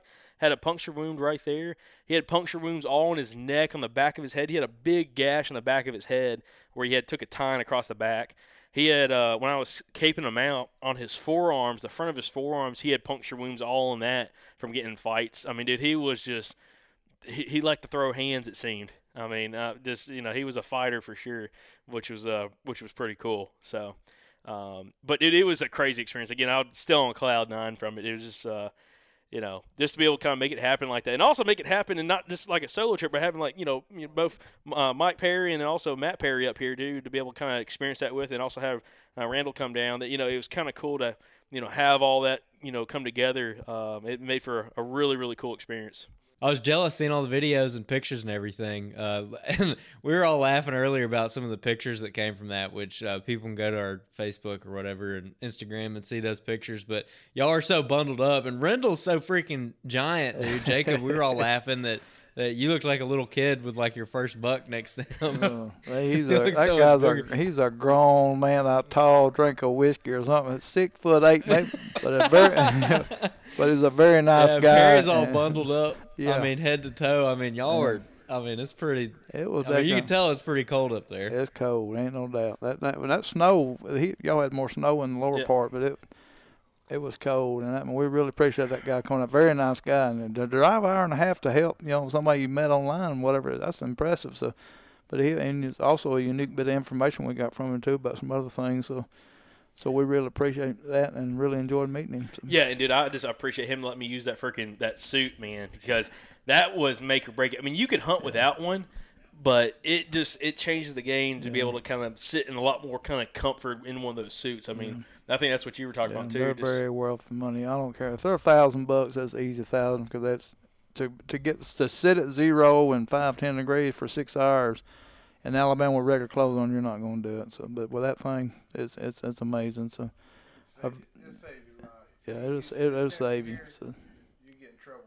Yeah, I mean I don't know. It's hard to explain how cold that is. It's not the Arctic cold, but it's dadgum cold. So if you get in trouble, you're gonna be in trouble. So it's pretty close. So yeah, that 20 below wind chill was something else. So it's been a cool experience so far. Still got a lot of the hunt left, because I think what's the date today? What's today? I've lost track of time. I don't even know how long we've been here yet. We're on the second motel. I know, we're just kind of running around, but still got a lot of still got 4 days of hunting left. For Perry to be able to kind of go and hopefully get a good buck. I mean, dude, we're on the deer. I still got a doe tag. I don't know if I'm gonna shoot a doe. I don't know. I don't know. We'll see. But you've got a lot of hunting left. There's at least one big batch of group. If not, it seems like maybe there's 2 big batch of groups, which I'll let y'all talk about in just a little bit. But there's some really good bucks on this one parcel that we've been able to find and dive in on. There's tracks everywhere, big tracks, plenty of standing beans and stuff. The food's there, and it's kind of encircled by private land that's already been plowed up and stuff like that. So, and there's plenty of cover. So the deer's here, and we're seeing plenty. I could have shot a thing doe today with a recurve. But I mean, it's an impressive place. Plenty of food, plenty of cover. It's just trying to, with the muzzleloader, the limited range on the muzzleloader, trying to be set up where they pop out of that CRP to get to the beans or the corn is kind of a guessing game. But hey, we're on the deer. I mean, the hunt part is fine. We're on them, so the hunt is successful regardless of what happens. So, and then having one taken out of 5 people, whatever that's hunted here, is pretty good. Pretty good odds for not never being here. I mean, there's nothing wrong with that. So like I said, we're seeing them. We've done seen between me and my brother, we've seen 7 bucks, probably 4 shooters. So there's nothing there's nothing wrong about the hunt. So we're in them. So we're just gonna hang it out and stick with it for the next. I think we got 5 more hunts. So what do you think, Matthew? We gonna get on? Yeah, they're there. It's just being in the right spot at the right time. Yeah. It's just they're back in circle. This other place was at, there was a lot of pressure, and you could tell we put a trail camera out, or 2 trail cameras out, and we could tell that they were making a circle going from beans to corns in like a 2-day period. But that was every time we went in there, which today's been the first day we have not had somebody come in on us or something. We had somebody yesterday. He unlocked the gate and drove back here and was parked halfway back by us. I don't know what he was doing. We don't really know, but somehow or another he had a key to the gate and come on back. But there's a lot of pressure, but the deer's here, and we're being patient and we're sticking with it. So the hunts already have been a success with Jacob getting his, and we're seeing them. So we just got to have the perfect time. So you got to make your own luck, and being there is a big part of that. So when we're here and we're doing it, so the key's the weather. If you're coming to a hunt like this, the weather. If you know that the weather's changed, if you're north end of your zone, you see the weather's better or colder at the lower, you might want to look at different areas, lower and mid or upper. That colder temperature is going to be the best bet. Just don't put your mind on one spot and stick to it, because if you don't ever get the temperatures there, you may miss out on your hunt. You may need to move around, open your options out, whether it's left, right, north, south, to find that prime temperature zone, because that's going to be a key to success. Definitely colder where we're at. So I think tomorrow high is going to be 7. It's 15 degrees difference within not even 22 miles. Yeah. 22 miles, that's 15-degree difference in snow. Yeah, the 4-inch difference in snow. So. And that's just major difference. Yeah. And that's pretty unique about the area we're in, the 100-something mile area, top to bottom, I think. So the temperature change and then the snow difference. So and that's something to keep in mind is how you want to use your strategy. The one area we was at, the deer was not even put together yet. They're all single deer, and the deer 22 miles lower are already put together in groups. So that's why I'm saying you might want to look at different temperature zones. It's changed because it's not even got cold enough up north for them to even group up yet. Right. And that's the one thing about having a group of us like that, where we're scattered out and using different eyes and different things, and we're seeing and putting all our minds together to make this hunt pretty successful. So that's a good way to do it.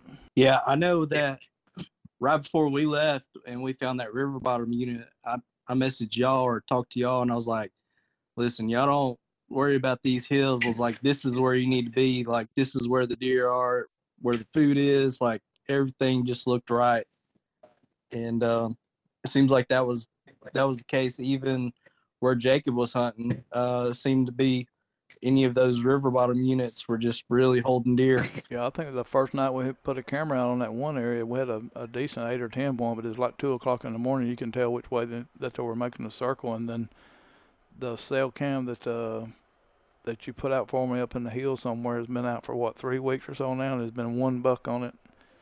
And, quite a few does. Got a raccoon pattern pretty good and a fox squirrel, but other than that, so I'm gonna have to. I think you kind of, gar hold me on that camera there, Mr. Pike. You're supposed to be finding bucks, but instead you're finding fox squirrels and coyotes and a raccoon. At least we told y'all, hey, don't go to these hills. Y'all could have wasted some time up in there. That is true. Right. I'll give you that. And by having that camera out, we at least know that there's no bucks in there. I definitely knew not to. Yeah, you're right. I definitely didn't know. Don't go there, because oh man, you're supposed to be the big buck finder. Then here you are putting us on daggum raccoons and fox squirrels. Man, I can't wait till I go back. The wrong unit, evidently. I can't wait till I pull them other 2 cameras. Them other 2 cameras have probably got possums armadillos on them. So. So I scouted some hills today, and I noticed that there is deer. They're going north and south, but they're set up for the shotgun hunters. So the shotgun hunters were pushed them all through those hills and got them pushed down into deeper, lower land and stuff. So they may be moving up now, but most of the ags on the higher end of the fields right now are all empty. There's no beans, nothing standing whatsoever. So there's no food source in them hills right now that I've seen in all the areas I've looked through. So they're gonna have to go down toward the rivers or to the flats for any kind of standing food. So all the hills I've seen that I went through right now to check have been barren of any kind of food.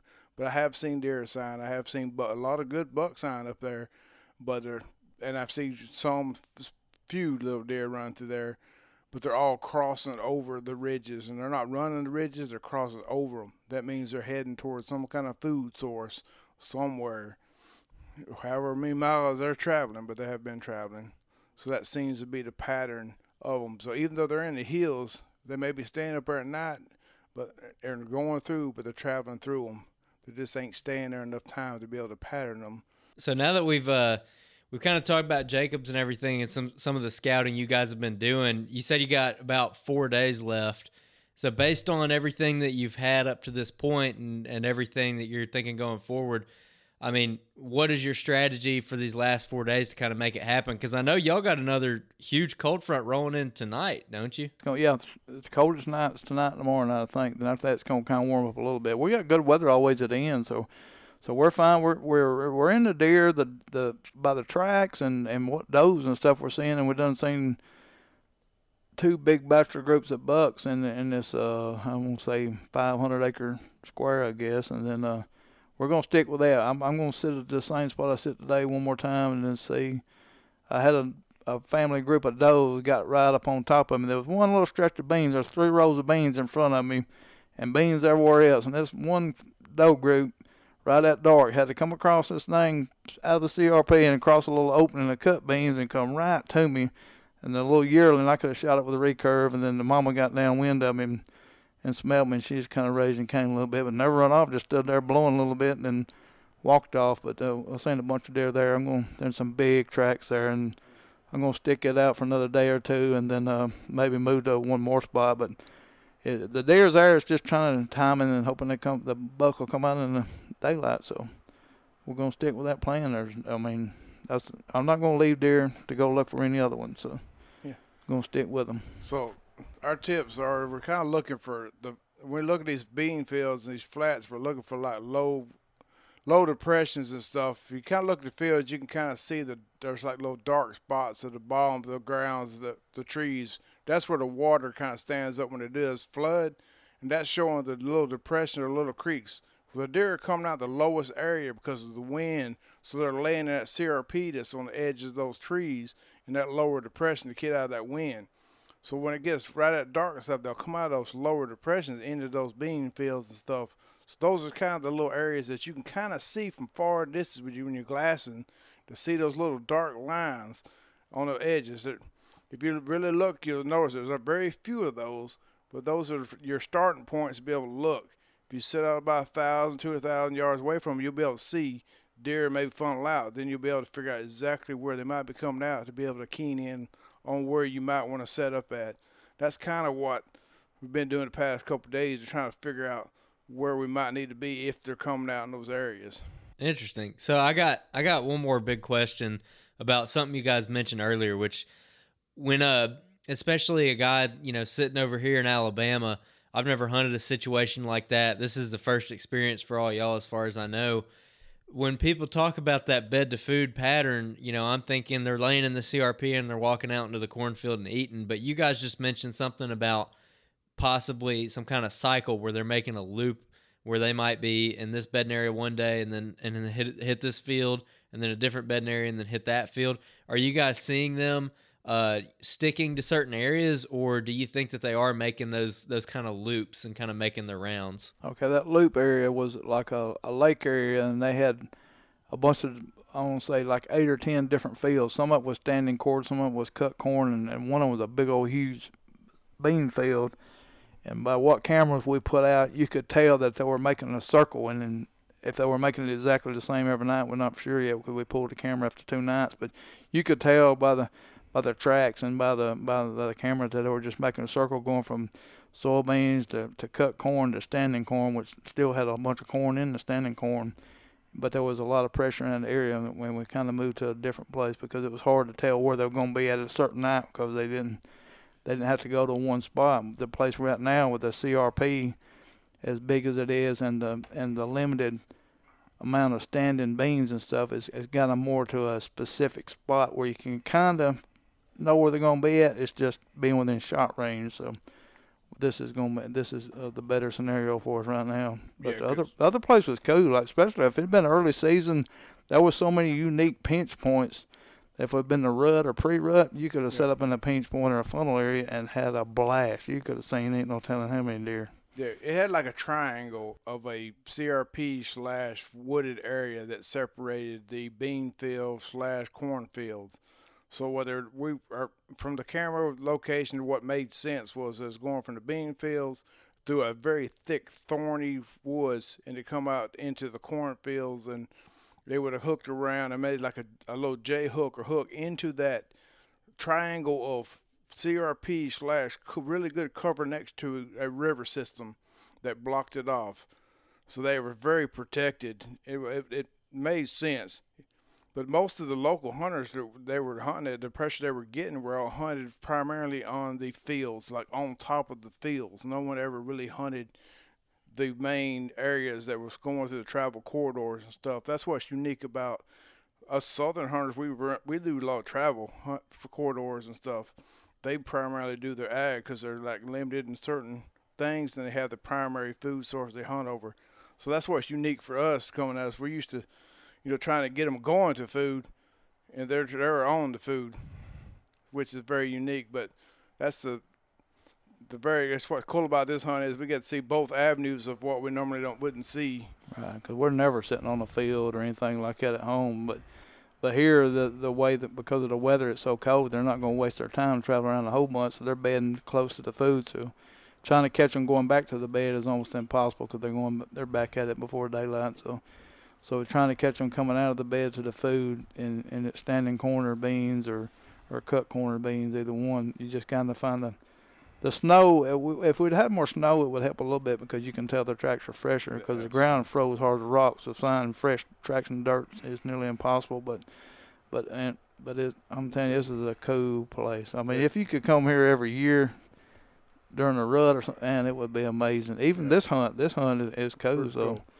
Aggregation runoff, where they have those little the runoff spots where the fields run off is pretty, where the CRP kind of builds up where they can hide into is. Yeah. Those are remaining travel areas that you have to look for too. And that CRP stuff is head high. So we jumped a dang yearling doe right by the truck.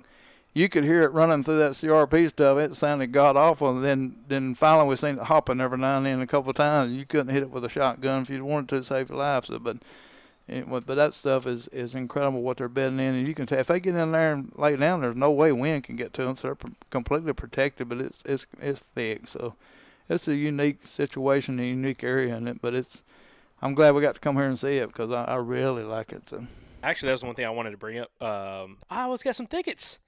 There's some thickets in this place. Everybody I've talked to or listened to kind of said, well, there ain't nothing thick there. Shoot, there's thickets where you can't see 3 foot in it. So I got to say this old Michael Pike. Michael Pike's on here. Michael Pike was like, man, there's a lot of open stuff, man. It's just kind of open. I'm like, yeah. It might be on them hills, but down in the dang river bottom, they can jump 5 foot and you won't see them. That's why they probably move down when it gets real cold because they don't have enough thermal cover up on them hills. So, but down them bottoms, they can jump from a field 5 foot into that CRP, and there's no way wind can get to them, and there's no way a human can get to them without them knowing it. So, and that's one thing I wanted to talk about was just my preconceived notion of the Midwest was like, man, there's not that much thick cover compared to like what we did in the Southeast, and like proportionally wise, I'd say that's probably true. Proportionally wise, we probably have on the landscape more extreme thick cover, but they still have some super thick stuff out here, especially like kind of in the agriculture areas, just areas where it's just like you got a lot of brush. I mean, I've seen some stuff in the last couple of days. I'm just like, dude, this is I mean, it's ridiculous. Because it's also, you got to think about this. Alabama, it gets cold, but, there's still like some greenbrier that's got a little bit of leaves on it and stuff. But down here, it's everything's brown. Everything's brown with the exception of Matthew pointed out. Some of them fields, I don't know if they've overseeded something, but you can see a light tint of green and some little bitty sprouts coming up and when the sun warms up. So, but other than that, out in the woods, it is dirt brown as far as everything. There's no any kind of green browse that we can see. There might be something brown that they nibble on, but everything else is dead brown. So. Well, it gives you the kind of the perspective of, though, there's a lot more thick cover than given, I guess, well, I thought preconceived notions that were a lot more thick cover than I thought. And also just how the deer use that cover is just really interesting because, again, a lot of those other guys from, people we've talked to, from the locals' perspective, don't want to hunt that stuff just because it's kind of a little more intimidating. Just because as much thick cover as there is, I mean, you're a lot more limited on shot opportunities, especially in some of that more flat land stuff when you get around some of these different river systems. It can be extremely challenging. Even though, you're hunting ag, there's agriculture around there, it's still like a challenge to be able to kind of find and look at and target, those specific spots that these bucks are going to be popping out in. So, it's got its challenges, but I'll say this. Iowa's been a really cool experience to kind of figure out, and talk to other like successful local guys of like what it takes to be successful when it comes to targeting that kind of upper echelon kind of bucks, which gives me like a different perspective of, you can't compare an Iowa 160 to an Alabama 160. Like it's like kind of a different mindset. I think is they're both whitetails, but when it comes to density of bucks and also just the overall opportunity on the landscape, kind of the way I've been describing to I think everybody in this room and everybody on this podcast is, the way I look at it from out here, these guys, they're passing, some of these guys passing, 140s, 150s, 160s to try to shoot a 170, 180, 190. And it's like, the way I look at it is like the guys in Alabama that are passing, a 100-inch buck to try to shoot something bigger, it would be like a guy out here trying to pass a 140 just because there's, potentially that many of those kind of bucks out here in some of these areas. And then you start getting up to, getting a guy in Alabama trying to pass a 120 because he wants to try to shoot something bigger, which, we know guys are like that. That's like passing, out here, 160, kind of potentially wise. And then you get the guys out here that are trying to shoot a 180. I feel like that in Alabama, you're trying to shoot like a 140-plus inch buck in Alabama, especially on public land. You just not many guys do that, especially consistently. And then you start getting bigger and bigger, and that kind of replicates. But it's just different. I look at it as a totally different perspective of how these guys are going out here and hunting, and just again a little bit different perspective on the what they're shooting versus like what we have back home. It's not apples to apples. Is probably the best way to put it. Yeah, it's completely different. Like our goal or my goal is a 3.5-year-old deer on public land. So, and in Alabama that might be a 90-inch deer, it might be a 100-inch deer, and it could possibly be a 120. But the chance of it being anything bigger than that is pretty slim. Where here, a 3.5 could be a 140. I think Rendell said he killed a 2.5 that was a 160 or something like that. But anyway, he had it aged by the tooth method where they cut the tooth, and it was a 2.5-year-old deer that scored 160. So that's pretty incredible. That's not going to happen in Alabama. So it's wherever you're at, and it's what goes you want. But here it's Iowa, it's the land of monsters. To me, Iowa and Saskatchewan or something like that is two dream places to hunt for big bucks, and we're really enjoying it. And they are here, there's no doubt. So we're going to have fun with it and stick it out for the next 5 days, and we'll see. That's awesome, man. Well, I'm excited for y'all. I hope Jacob's already had some luck. Michael, I hope y'all kill one too, man. It seems like y'all are all over him, so that'd just be a nice bow around it to see you guys get one. But Jacob, is there anything else you had? I mean, there's all kinds of things. We could be on here for 4 hours, dude. We can talk about whatever. If it would have been about 10 degrees warmer, I'd have busted this big nanny I was eating. But 50 yards, and it was tempting, but it was too dang cold to be messing with the doe. My brother said, I'd have been so mad at you if you'd have busted the doe with 0 degrees trying to core that thing up. But anyway, we're going to wait on a decent deer anyway and see. So. Yeah. I don't know. It's just a cool opportunity. It's a cool experience. I know guys that are on this same hunt right now that's just they're kind of struggling a little bit right now of just trying to find deer. It's not every cut cornfield or bean field is going to have the bucks. It's like it's little pockets. Kind of like what we talked about back home. Like, when the pressure gets hard, gets heavy back in Alabama, it's like you'll find pockets of like those bucks and all those deer. They won't just be everywhere. It's the same thing out here. It's not every cut cornfield is going to have, $10 in it. And I actually went and scouted some cut cornfields today, dude. I mean, primo looking stuff, and had very little deer sign in it. Like, very little deer sign. When you're doing late season, you slow down a little bit. Just because you don't see the big buck sign, don't mean they're here, because they're not making buck sign. They're eating to survive. Yeah. So you need to think about that. Mm-hmm. You may see some small sign, buck sign, but they got to feed to survive this late season. So the chances of you seeing a monster this time of year is highly likely. Absolutely. And it's like it gets to the aspect of, like, you trying to find tracks. Like, that's the only thing to really key in right now. It's like, you got to, if you're not cutting tracks, dude, and you're not cutting quality tracks, it's not worth probably spending your time there. And that's kind of like what was that spot I went to today. I covered about a mile and a half after stabbing my thigh. Well, I didn't tell you that, Perry. Freaking fell in a barbed wire fence today. I was trying to cross this little dirty drainage, and there was a barbed wire fence that was laid over at 45-degree angles. I didn't even see it. I'm come hauling through it, and I fall over the top of it, and I get a barb. I probably need to go get a tetanus shot for real. And it went all the way in, all the way up to the knuckle in the barbed wire, and I tried to pull it out, and I tried to pull straight up, and it was pulling my. Anyways, I had to pull straight back. Yeah, it was bad, dude. I got blood all on my base layers on here. You sure it wasn't a briar bush? Because Matthew's got a briar in him. He's going to have cut out when he goes home. So. Oh no, it was barbed wire. I should have took a photo of it for you. You could see the one barbed wire that went in me because it was clean compared to all the other pieces of the barbed wire. That damn trees I seen got damn barbed. Oh yeah, the locust. Yeah, there's a lot of locusts out here, like honey locust and black locust, and dude, you getting one of those bad boys, man. That briars. That's like 6 inches long. Yeah, those are the kind of trees you like back home. You're like, dude, those are the tractor tire killers, dude. And it ain't kookaburras, and there's some other thing that's like a miniature kookaburra. We've had them things all over us. They wad up your fleece stuff, and you have to pick them things out of you. So. About those little miniature ones, me and Clay were out there, and we're like, we don't even know what to look for. So, like, if somebody knows what those are, like, I mean, we tried to look around, like, you were in them before you knew it, and you were just covered in them, like, and that happened multiple times. I spent, like, a couple of hours one day sitting in the vehicle just picking those off, and then I ended up going out the next day and not knowing what they look like. I got right back in them again and had to do the same thing over again. Yeah, we don't know where we got them. Them things all over you, so. They're down in that CRP stuff. They're all down in that crap. But no, I mean, other than that, it's been a cool experience. Still got some time left. I really want Perry to shoot one before I got to leave for ATA, because we got ATA coming up. We're going to be, most likely from what it looks like, I'm probably just going to be leaving straight here, probably on Friday to ATA, to Louisville, Kentucky, and go straight there and just, kind of go through that whole experience. But hopefully Perry kills one before that, because I want to be on the drag team.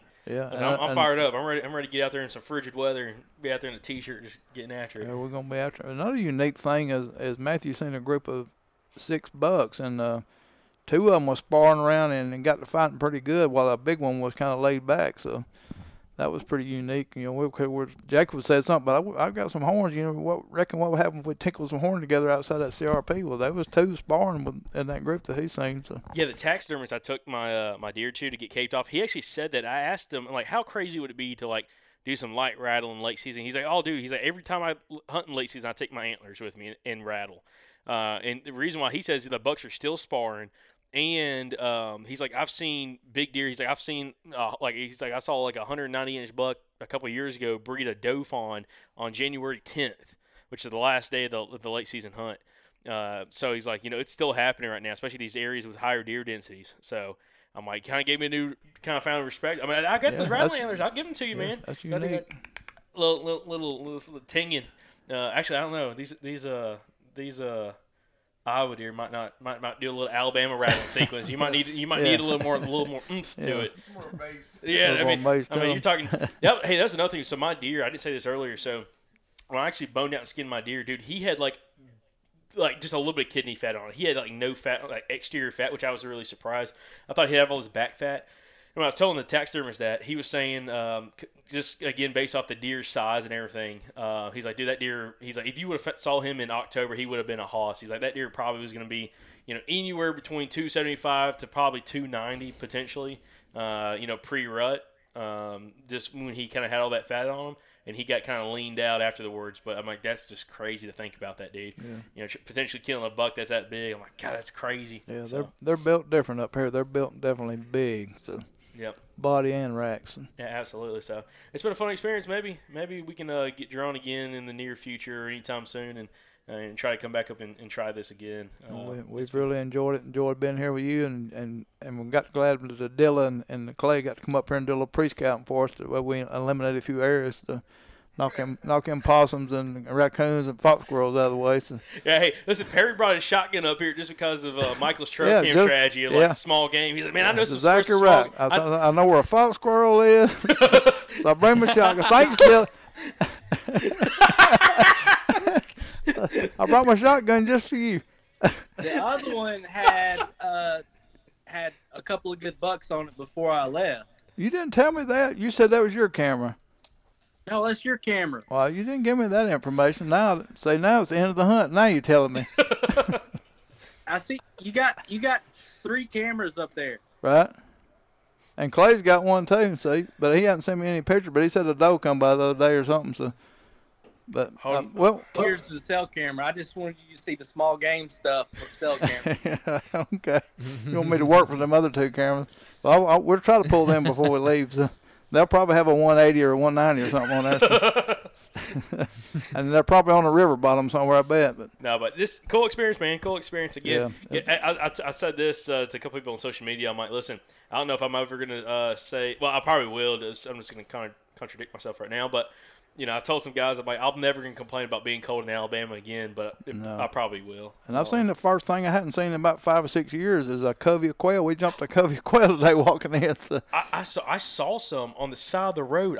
There was a covey on the side of the road, the little road that gets back out to the spot. There's some cut corn there, and they were sitting right there eating. They flew up. So, Andrew, we got to bring the dogs. Yeah, plenty of ducks and geese, non-stop geese and duck action. Yeah. So. And they do have the pileated woodpecker here. Yeah, and they go to town too. Yeah, I heard one. I was like, man, who's doing this? Because I hadn't seen one in a while up here.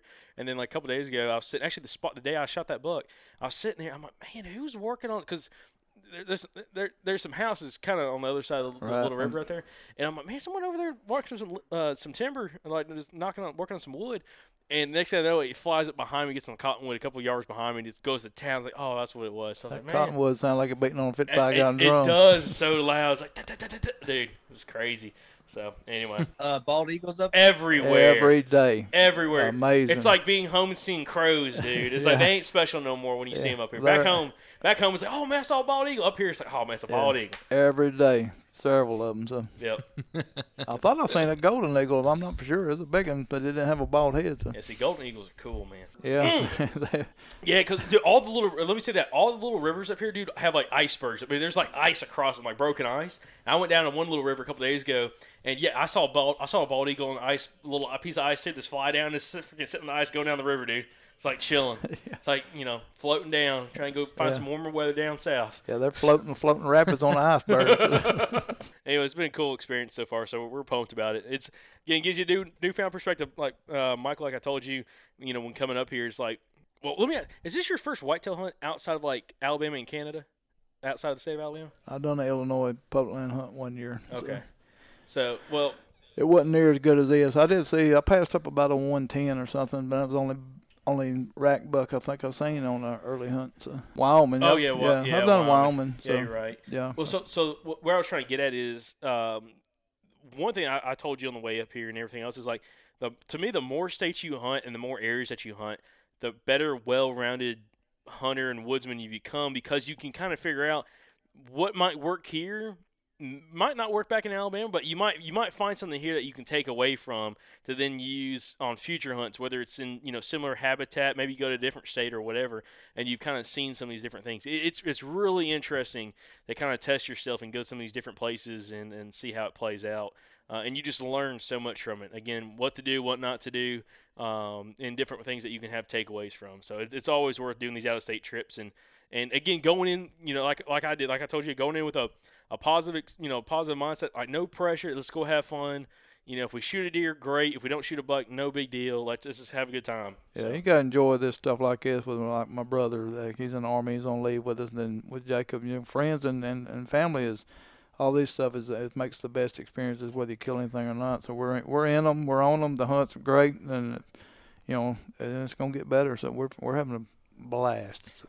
Yep. So stay tuned. Listen, Perry's got a few more days left, so could get real exciting up here in the next few days, especially with the weather coming in. So we're pumped. Hopefully, I can get one took care of and give Andrew something to look at with that shotgun.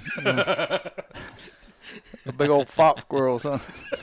Dude, there's Got that hit list fox squirrel coming up. If I can get a buck kill, trust me, I'll go after the fox squirrels. Yeah. Yeah, awesome. Well, anyways, other than that, guys, appreciate everybody listening. Make sure you're subscribed to the podcast. Andrew, Mike, you got anything else over there? That's all I got. Good luck, boys. Y'all lay down another one. Tag Appreciate out it. while you're up there. Appreciate it. We're Y'all gonna do stay it. Southern. We'll stay Southern.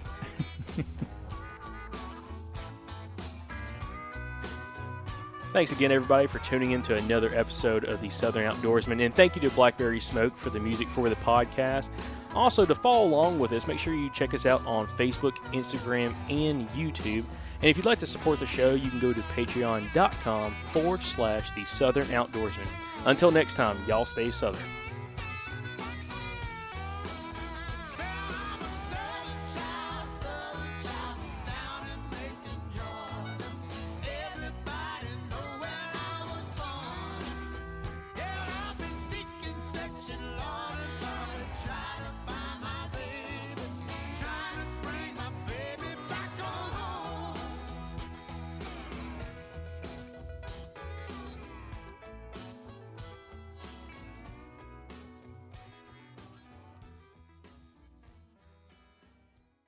Y'all go ahead and write down the dates, June 28th through June the 30th. Go ahead and just mark those off your calendar so you can be at the Dalton Convention Center in Dalton, Georgia for the 2024 Mobile Hunters Expo. Y'all heard a ton of content from that expo last year that we posted. We talked about it a ton. Look, if you're the kind of person that listens to this podcast, this show was literally made for you. It was literally designed for you, which means you're going to love it. You know, all the best companies in mobile hunting are going to be there. A lot of the best deer killers in the Southeast are going to be there. A lot of our past podcast guests are going to be there. It's going to be an incredible event. And hey, if you've been looking to either get into a saddle or maybe a mobile lock-on setup or just a different kind of tree stand setup, I'm telling you, it's worth the investment to go to this show because they're all going to be there and you will get to try all of them in person before you buy it. So you don't have to order something online and then wait for it and then try it when it comes in to see if you really like it. You're going to get to go put your hands on everything all in one day, test it all out, and figure out exactly what works best for you and have it taken care of before deer season starts. So like I said, go ahead and put it on your calendar, guys. It's a no-brainer. You got to be at the show.